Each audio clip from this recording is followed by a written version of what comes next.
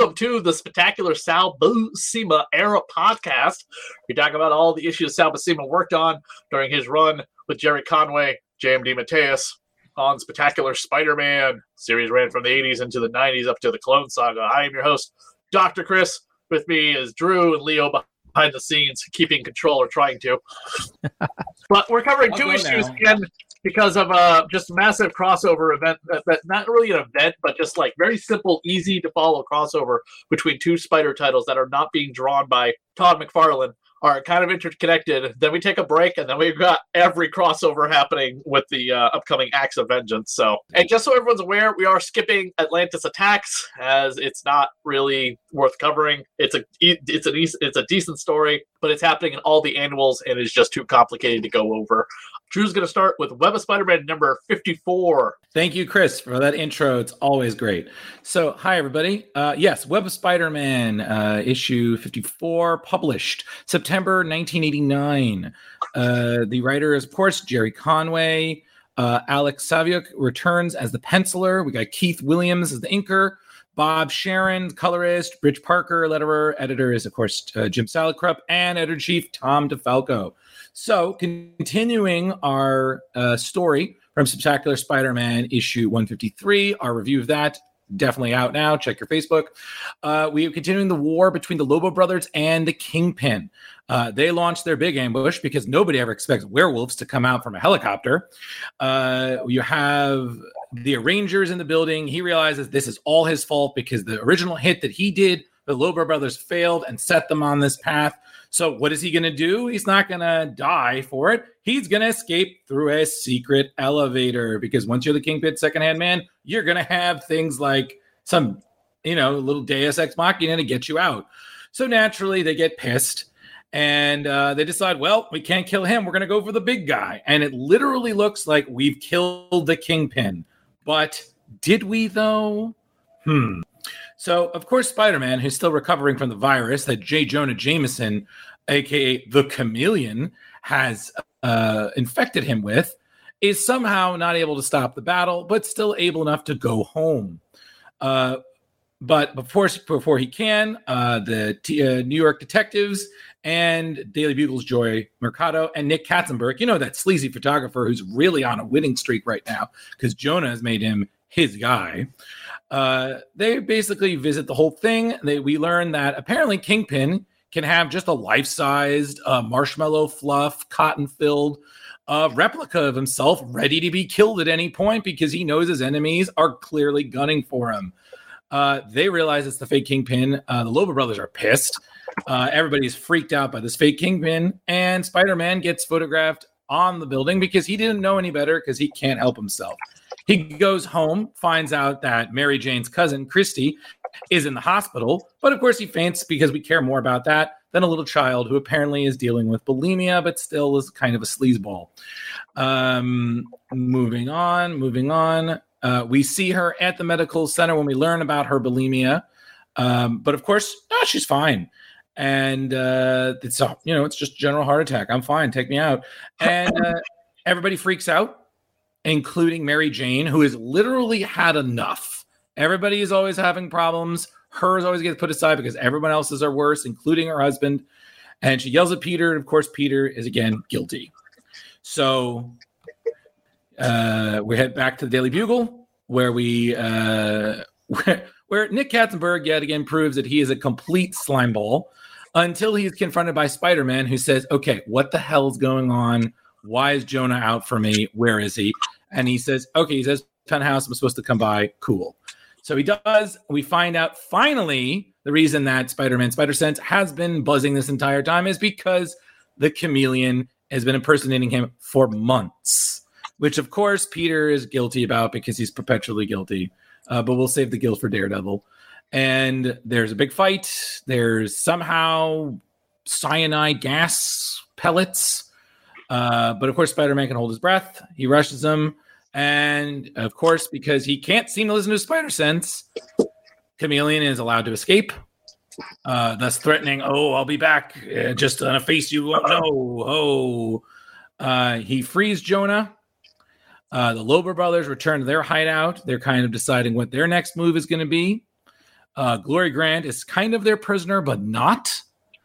And yeah, that's all for Web of Spider-Man issue 54, kids. To be continued on Spectacular Spider-Man 154, taken by Chris later.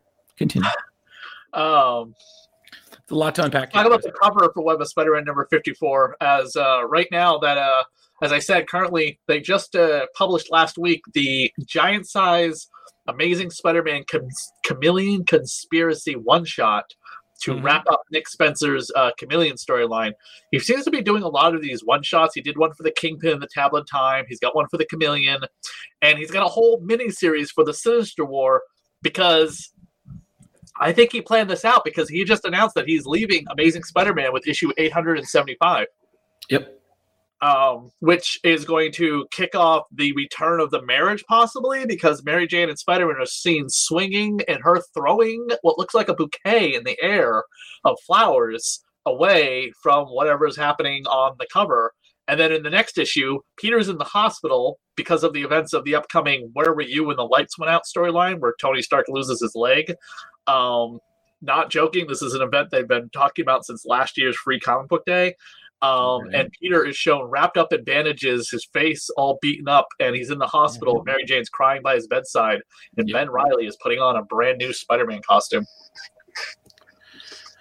I mean, essentially, Chris, we've been talking about this for a while. It seems like a lot of, I wouldn't say old stories, but previous Spider-Man stories are being, I don't want to say recycled, more like reinvented for our modern day age, but within the new context. And, you know, I'm fine with it because, you know, comics have advanced since these stories were last seen. So it's not exactly lazy writing. It's just kind of, I feel like what we expect of comics. I mean, how many times can we reveal the Chameleon? How many times can we punch out the Green Goblin? Like, eventually, like, stories are going to start to cycle. So why not? I mean, if you've read the Chameleon Conspiracy, you know, yeah, Nick Spencer is clearly drawing from other stories, which he's referencing because he's trying to be good about timelines. Like, oh, this story happened. This story also happened. So I feel like he's just trying to make sense of continuity, which has always been comic books' Achilles heel. So. Yeah, he's doing a good job of it.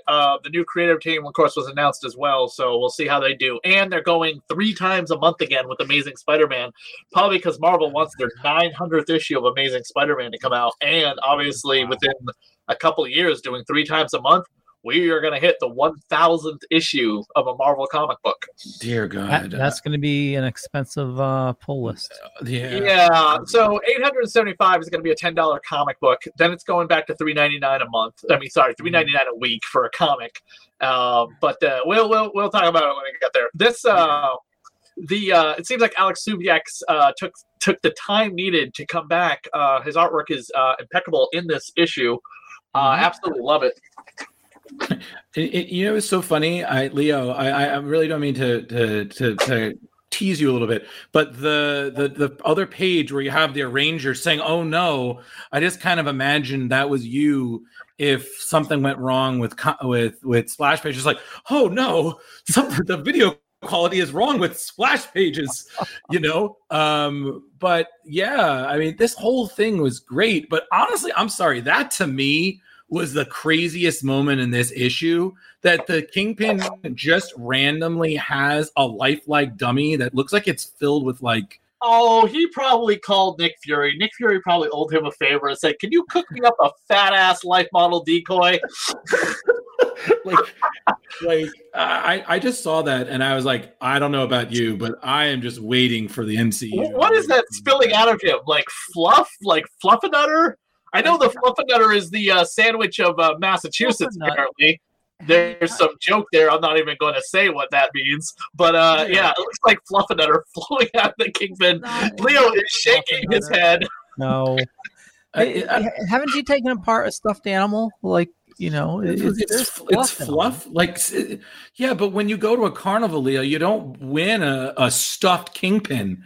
You know, like... Think of it. That's terrifying. He's oversized. Well, you could nowadays because he's the mayor of New York. They probably have carnivals with the Kingpin. Yes, by the way, folks at home, if you're not reading Daredevil or Spider-Man, which I think are the only 2 street level books Marvel's producing right now, I'm really not 100% sure, but I swear to God, I think it's just Daredevil and Spider-Man, unless you count Captain America sometimes. But that's only if Sam. That's only if I think Sam is actually Cap or running around in the book doing something, because he's he's the Harlem superhero. Cap is kind of global with the Avengers. Regardless, Kingpin Wilson Fisk is currently the mayor of New York.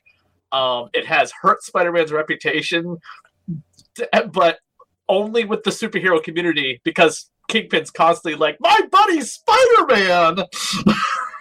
Spider-Man's like, would you please stop with the ad campaigns endorsing me? It's not helping, because the Avengers have had to call him in more than once to be like, do you like to explain yourself?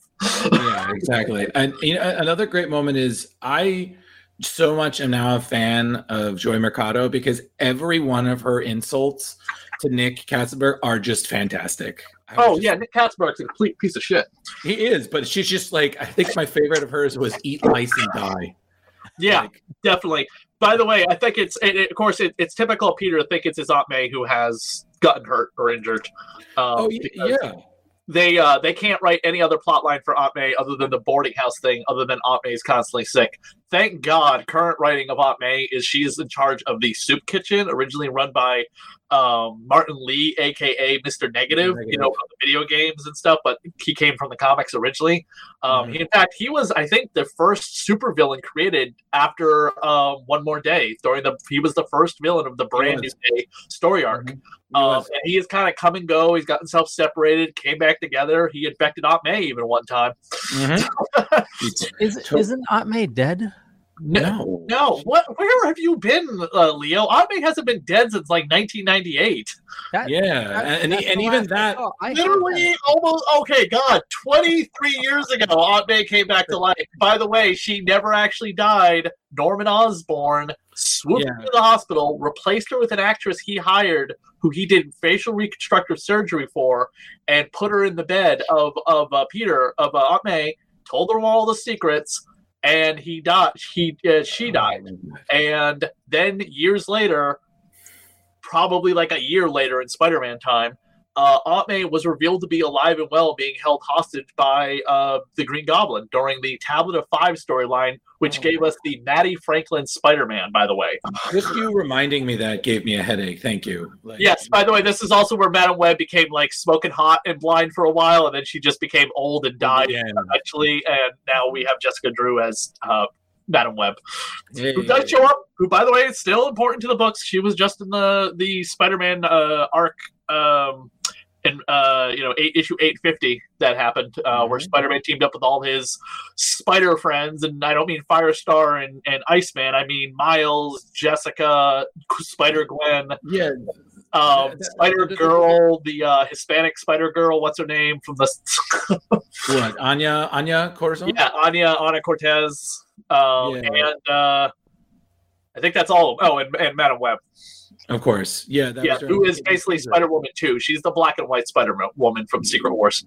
Totally. Yeah. So, and then I also again, just you have some characters that just make dumb choices. Like Peter wakes up and why would you have the newspaper of just him getting accused? Like it's going to set him off. You're like, did you see my new hairdo? Everything. He was like, what is this? And she's like, oh my God, you neglect me so much. But it's great that, immediately he jumps out of the way, Spider-Sense blares, Chameleon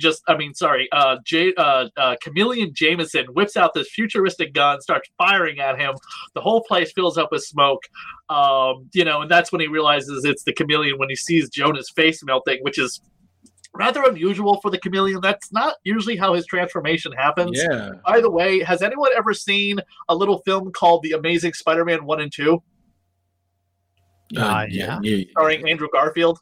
Yes. So the post-credit scenes with Andrew Garfield's films involving the guy in the fedora and the trench coat. Yeah. Okay, that is the finisher. The finisher was currently, as of the wrap up the last Chameleon storyline, working with the finisher was working with the Chameleon to drive Teresa Parker insane. The finisher, by the way, is the fake Red Skull from Amazing Spider-Man Annual Number 5. Yes. The Red Skull that killed Peter's parents. It was revealed later on because the Red Skull was still in his carbon freezing, whatever, iceberg lounge prison at the time. At the same time, Captain America was floating around the ice and Bucky was running around as the Winter Soldier. That couldn't have been the Red Skull. That was like a retcon later on that they were like, yeah, by the way, the Red Skull was technically kind of dead or missing at that time, so he couldn't have killed Peter's parents. So can we make that somebody else pretending to be the Red Skull? Yes, we'll create the Finisher. That character, the Finisher, actually shows up in the Amazing Spider-Man movies. I don't remember the name of the actor, but I actually met him at Comic-Con. He is also famous for one very unfortunate thing. He was the actor on the set of The Crow who fired the blank into Brandon Lee's chest, killing him. Yeah, I know that guy. Yeah, wow. Yeah, he left acting for like 2 years after that because of he was never charged, and there was no reason to ever charge him. It was a complete accident, and it wasn't his fault. But yeah, he was the man who fired the gun that killed Brandon Lee. Damn, that sucks. Yes, so weird coincidence. He would go on to play the man who would murder Peter Parker's parents. Just when you have playing to your strengths, I guess. Right. So basically, it's kind of revealed possibly the Chameleon is part of a Chameleon-like program, like the Red Room. You know, the Black Widow. The reason why I'm bringing this up is because the Black Widow movie comes out in theaters this upcoming Thursday or Friday, depending on what day you go see it. And the Taskmaster is in charge of the Black Widow program of super Black Widow sexy soldiers, I like to call them. They're all women. They all wear tight black or white leather. I mean, that's evident from the trailer. The fact that we have 3 Black Widows in the movie trailer every time we watch it. Yeah. One of them played by the absolutely amazing and sexy Rachel Weisz. Still gorgeous. Isn't it also goddamn funny that both Rachel Weisz and her super spy husband, Daniel Craig, have movies coming out this year? Absolutely. That is crazy. Anyway, I just thought it was very funny to bring that up because the Chameleon revealed that he is part of a chameleon-like program of multiple chameleons. Children are basically snatched at birth to become chameleons. And Teresa Parker might be one of those chameleons, but she believes that she is, in fact, the sister of Peter Parker. Right. It's total craziness. And it's like, wow, okay. Like, again, you can take an old story and you can still do something new with it. It's fine. Right. And the other reason I bring this up is because of the Kingpin. It's a one-shot graphic novel hardcover where we first meet Teresa Parker, where Spider-Man has to team up with this woman claiming to be his long-lost sister that he never knew to take down the Kingpin in an overseas European extravaganza spider fight. The artwork is absolutely beautiful. The graphic novel is pretty easy to find. It's not really out of print or have high value. Is that family business? I believe it is. I'm trying to see if it's right next to me right now. I'm currently at home. Yes, it is family business. Right. Yeah, that was a good story. Yeah. It is a good story. It is an absolute good story. Why don't we jump over to Spectacular Spider-Man? Yes. Main focus of this podcast. All righty. So can we just acknowledge one thing before we finally we the real Jonah's back. Yes, the real Jonah's back, and we are closing in on the end of Gloria's storyline, and that will happen in the next episode of this podcast. But for now, we deal with the Puma. Claws. Spectacular Spider-Man 154 was published September 1989. Writer is Jerry Conway. Penciler and inkler Sal. Color is Bob Sharon. Letterer Rick Parker. Editor Jim Skellerup. And I'm just going to add it in there because they don't, and I think it should always be said, Spider-Man was created by Stan Lee and Steve Ditko. We begin with the gang war kind of over, but it's not quite over yet. Spider-Man gets the latest edition of the Daily Bugle, trying to catch him on it after almost stealing it from a blind vendor on the street of New York. Hammerhead loses his temper and tries to start smashing up Chameleon's home. Chameleon thinks it's a temporary setback over what happened with J. Jonah Jameson. He quickly transforms into the Arranger and starts setting up plans in motion that will get the Arranger killed at some point. Jameson, back in the Daily Bugle offices, wants to praise Katzenberg for his photos of Spider-Man. Also wants to know who the hell is going to try and buy the Daily Bugle from him. Hint, hint, hint. Gee, who could it possibly be? Look at the cover. Mary Jane wants to try and work off her stress with some aerobics, and she gets a note from Spider-Man that Peter Parker will not be joining her for dinner. Spider-Man goes to confront Puma, and lo and behold, they get to a fight. But Puma reveals he didn't want to fight Spider-Man. He's trying to clear a debt with him after mistaking him and attacking him prior to this. I think this happened back during the Secret Wars 2 storyline. Not really important, but that's the whole reason why the Puma was created by his people, the Native Americans, to fight the Beyonder if the Beyonder ever came to Earth. I don't quite understand how a Puma man from Native American lore is going to fight basically the equivalent of God. And I'm not talking about the Judeo-Christian God. I'm just talking about a being who is basically God. Yes. But go figure, it's the way comic books are written. Spider-Man and Puma don't come to any kind of like ending to their fight. Puma just says, I got to make it up to you, Spider-Man, whether you like it or not. Guess how that is? I think I've talked about it before. He buys the Daily Bugle, but we'll get to that story eventually. Spider-Man visits Christy in the hospital, and Christy wants to sneak some candy bars. She's up to her devious ways and her purging and binging and all her problems in a plotline that we really don't care about, and we never see Christy again after this whole thing is finally over. Thank God. Peter and Mary Jane console each other, say I love you, and they hope everything is okay. But we still have to deal with Gloria's boyfriend being one of the Lobo brothers, and that story continues in either next week or the week after, whenever we record again, in Web of Spider-Man number 55. Okay, I need to say that, of course, this is great, but my favorite part was in the beginning with the blind newsstand guy who knew Spider-Man was trying to steal that paper, and he was like, "Hey, 4 bits, please." And I'm like, "Okay, I might be blind, but I'm not stupid." I was like, "Great." Yes, absolutely. Well, that's Spider-Man immediately sees Thomas Fireheart. It's like, oh shit, the Puma's in town. I got to deal with this. It's also funny it's called claws, considering wolves have claws too, don't they? Yes. Right? Yes. Yeah. Right. Wolves right, Leo? Claws, yeah. Right? Yeah. I mean, I don't know how many wolves you've seen in Connecticut, but I would assume, you've been to the zoo. Here's a scene that we're never going to see in a Marvel comic book movie. Aerobics with Mary Jane leading to a shower scene. Sorry, the internet would light the fuck up and people would be blasting it for something, Someone's OnlyFans will probably do it. This is thank you. With Mary Jane, Gwen Stacy, and Black Cat doing aerobics on an OnlyFans. I guarantee somebody has already made that porno. I am shocked there is not a Mary Jane, Black Cat, Spider-Gwen, or Gwen Stacy adult film already in production. I digress. Isn't probably is. What is it? Rule 34 or something like that? If you can think it, there's a porn of it. Yep. Yeah, I mean there is Spider-Man porno out there. I mean the costume looks pretty good, but you can buy a good-looking Spider-Man costume now at any point. When we were kids, could you buy a good Spider-Man costume? Fuck no, never. Now you can buy them like anywhere. You can buy a good Spider-Man costume. I don't know why they keep making those cheap-ass piece of shit knockoffs in Halloween stores when just for a few bucks more, you can get a really good Spider-Man costume that looks just like the fucking comic or the movie or the video game or any version of Spider-Man who's ever existed. And by that, I mean like 2099 Spider-Man, Ben Reilly Spider-Man, whoever. It's like unfucking believable. The Spider-Man costumes out there. Chris, they gotta get rid of porn's got to destroy some good costumes. They're always ripping and tearing them, so they're just like, all right, cool, just go to the Halloween store, bam, done. But I went on a date like oh no. I went on a date with a woman who it was during the pandemic, and she was in the process of moving. So we had a very short kind of relationship, but in her closet, she like moves all these coats aside, and hanging right there is a Spider-Gwen costume in a silk costume.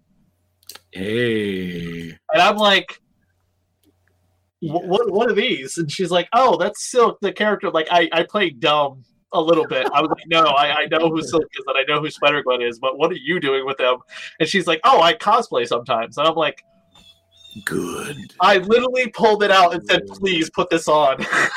Yeah, you did. I did. You did. And she did. We by the way had already had relations. So and this was a short relationship too, because she was moving.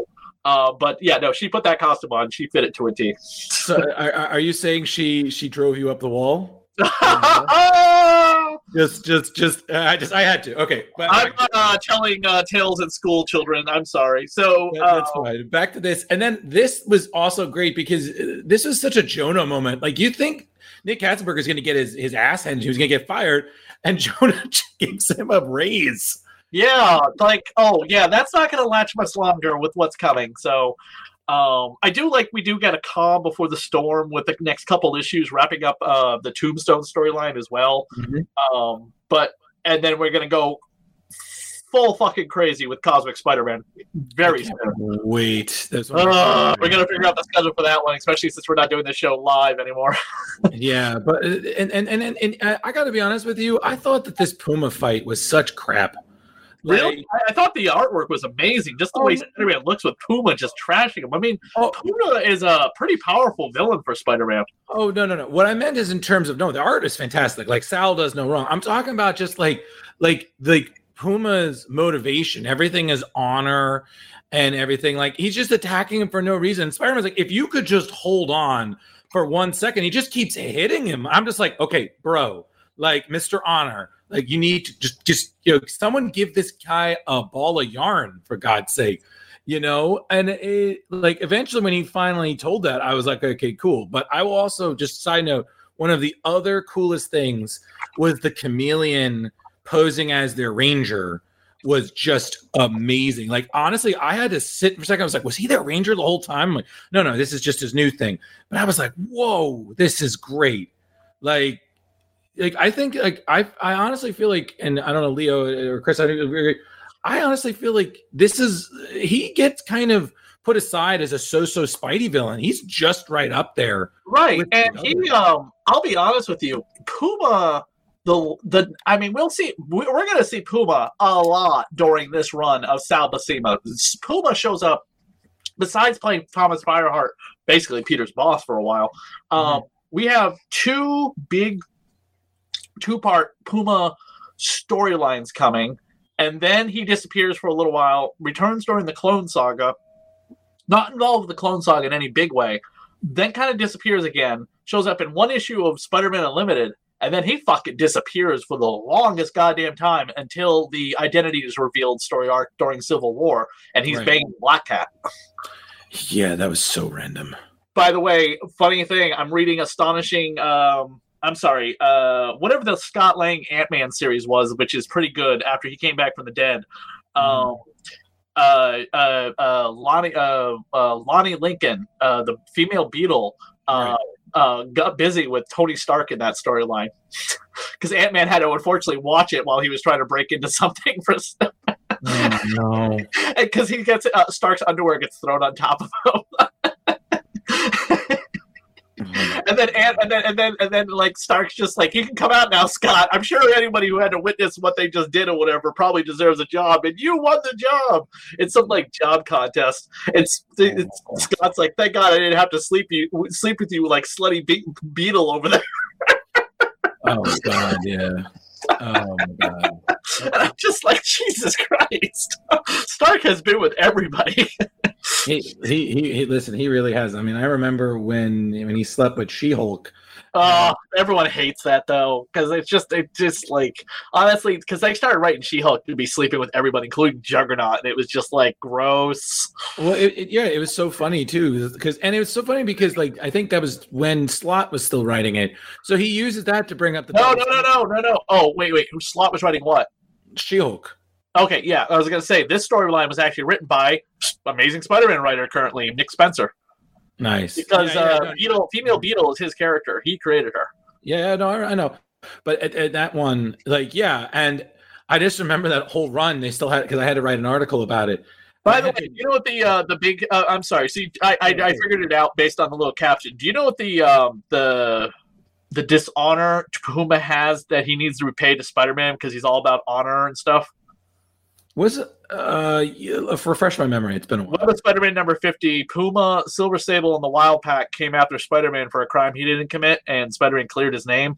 And, Silver Sable is just like, oh, well, hey, I'll hire you for a job one day. By the way, that job's going to be the assassination plot line involving Sabretooth and Captain America over in Amazing, which is fucking great, by the way, if you've ever read it. It's a 6-part storyline that Todd drew all of, so you get to see Todd draw a fucking wicked awesome Sabretooth. And by the way, the mastermind behind the entire plotline is revealed to be dun dun dun the Red Skull because Nazism. Anyway, Sabretooth doesn't care who he kills for. Of course he doesn't. Anyway, so Puma was like, I must pay back the debt to Peter Parker because of this whole thing. By the way, he's like the only person in the whole group that knows Peter Parker is Spider-Man. He figured that out day one because he was like, you smell like Spider-Man. It's the same way Wolverine, by the way, figured out Peter Parker was Spider-Man. He sniffed him. Spider-Man obviously doesn't either wear any deodorant or wears the same deodorant as Peter Parker. Apparently. Yeah, so... That's the big reason why Puma's just like, I owe you a debt, Peter. Let me repay it. I tried during your honeymoon, but you threw it back in my face. Right? And then he did. It was a great. It's one of the best stupid Spider-Man issues ever. Peter and Mary Jane go on their honeymoon. Which, by the way, there's several websites that their continuity notes for this issue and every other issue we're going to cover. They're constantly going to point out that whenever it's mentioned Peter and Mary Jane are husband and wife in current continuity, they are a what is it called? They are a common law couple, actually, because of Mephisto. Okay. Yes, they are actually just living together as a common law boyfriend and girlfriend couple. They are not husband and wife as of up until Amazing Spider-Man number 875. Nick, undoes undoes One More Day, which again is what he's alluding to, considering the covers we've seen for the upcoming issues. Yep. The silver bullet gun that a Ranger has is pretty badass. I couldn't figure out, is this the Tinkerer? Yeah, I was kind of wondering that too. I felt like it could be, but it also, he doesn't allude to it, but I'm like, he makes silver bullets. He's old. He's cracking jokes. I kind of figured like, if he's not, he kind of remind me of that specialist that Al brings in to fix Woody in Toy Story, just old brands. Like, oh, so you want to kill some werewolves? God, let me make you some silver bullets.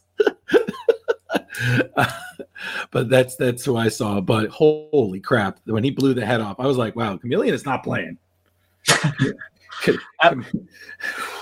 Yeah, go. Do we care about Christie's dumb plot line? I mean, no. Like, oh my God, dragging this through the mud. Yeah, like I was just like, I don't care. But then, of course, again, like it just like you said, just there goes old frail Aunt May because we can't do anything else with her. She looks like a mummy. I mean, the way Sal draws Aunt May through this entire run, and it's never more prominent than the Vulture storyline that will come up later on after Harry goes a little nuts again. There's a 3-part storyline where the Vulture wants to like make up for all of his past deeds, but he ends up continuing killing people. But we'll get to it. Aunt May, and it just looks awful.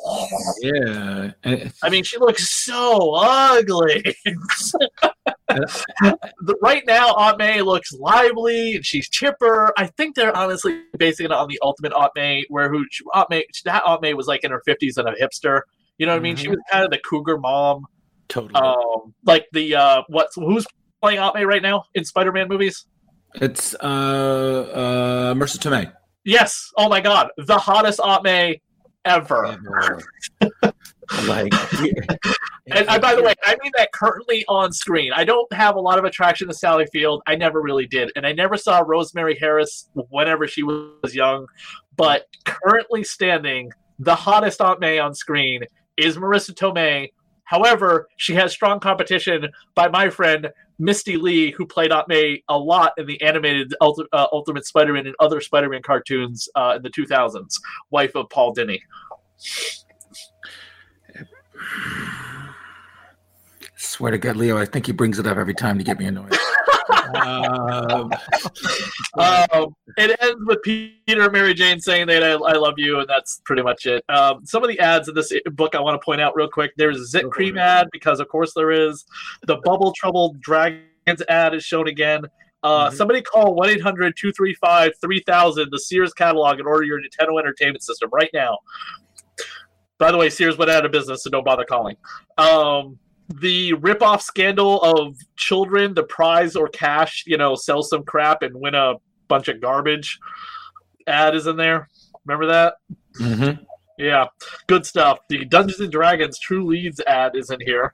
The Indiana Jones 1-900 porno line is in here. I'm not even joking, but don't forget Indiana Jones and the Last Crusade was in theaters around this time. Stan Soapbox. Stan has a great little message, and we have a pet profile for Kelly Corvus, assistant editor on Conan the Barbarian, Conan the King, Punisher War Journal, The Nam, The Job, and The Transformers. Spectacular Spider-Man's next issue. Spider-Man plays an unwilling pawn in a breakout conceived by Kingpin and gasp, Robbie Robinson. But then join us for Web of Spider-Man number 55 for the dramatic conclusion to the Gang War storyline. But don't forget to pick up parts 1 and 2 of the aforementioned Assassinations plot storyline. Okay, then. And then on the back cover, we have the bicycle Schwinn ad, and also the introducing a winning combination for breakfast, the Nintendo cereal system ad for Super Mario Brothers and Zelda cereal. I remember that. Yeah, good stuff. Really good stuff. Probably filled with more sugar than any of us could digest today.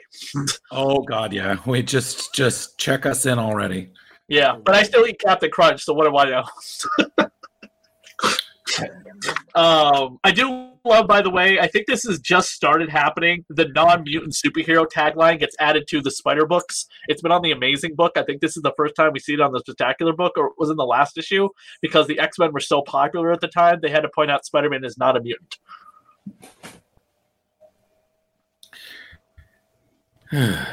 But I think at the same time, Namor's book was being launched, and he would have the tagline, the first Marvel mutant, or something like that.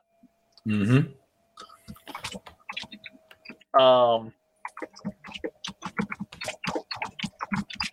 Yeah, I mean, yeah. And then of course they wouldn't really do anything with that whole Namor mutant plotline until years later in X-Men, and when somebody was just like, "Oh yeah, Namor's a mutant. We should make him part of the X-Men." Yeah, let's do that. And he was until I guess he's not part of the X-Men again. Nope. He's kind of running his own bullshit with underwater characters. Namor. I have no words. I've never been a big Namor fan. Didn't they cast him recently? Didn't they officially announce that he was cast for the upcoming Black Panther sequel? I'm pretty sure they did. That's great. We're going to get Namor versus the people of Wakanda, but not Namor versus Black Panther, because Marvel doesn't want to recast Chadwick Boseman, even though all the fan base has just been like, yeah, that's okay. Let's do that. You know, we can't upset anybody, Chris, because then if one honestly is mad, I know they're trying to keep us in suspense with Shuri possibly becoming the Black Panther, and that's fine. But we'll just, again, I would love to have seen Chadwick Boseman fight whoever's going to play Namor. Better villain, by the way, would have been great if they had. I don't give a shit about Namor because I really don't care about that character, but I would have loved if the monarch from another country that was going to fight the Black Panther and the Warriors of Wakanda would have been fucking Dr. Doom and the Doombots. Oh, that would have been cool. That would have been awesome because Doom and Wakanda, Doom and Black Panther have butted heads plenty of times. Hey, listen, I'm still dealing with. I don't know if you guys heard, but I think Christopher McDonald, the guy who voiced Jor-El in Superman animated series and Shooter McGavin and Happy Gilmore, he's part of Marvel's Secret Invasion. And he can't say what he is, but it's a really big. And I just keep thinking, like, damn, he would make a great Norman Osborn.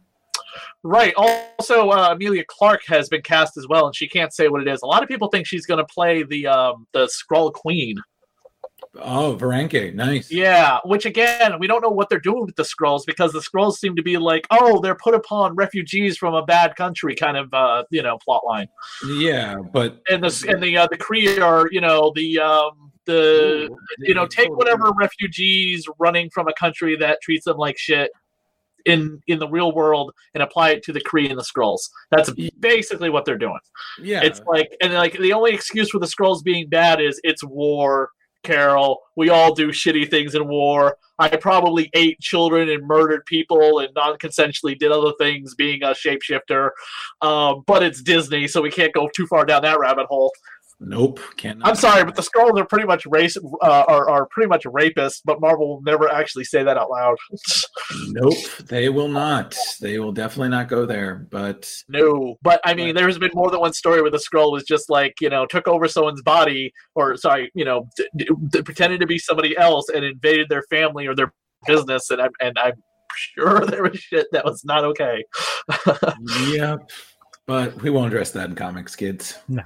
No, we won't address that on Disney Plus either. But that's all the notes we have here for this issue of the Spectacular Sal Buscema era podcast. Next episode will be another 2 issues, and then we'll take a break and do a couple single issues before Acts of Vengeance. Cool. Thank you. Yes. Okay. How many episodes of Loki do we have left? Because I don't think we're going to run Acts of Vengeance into Loki, unfortunately. I don't think it's the way I wanted it to. There's 2 episodes left this week and next week. And I haven't watched a single one. What? Why not? I'll get there, okay? I'm very busy these days. Doing what? Besides researching my fucking TV project? Okay, No, not my desk, motherfucker!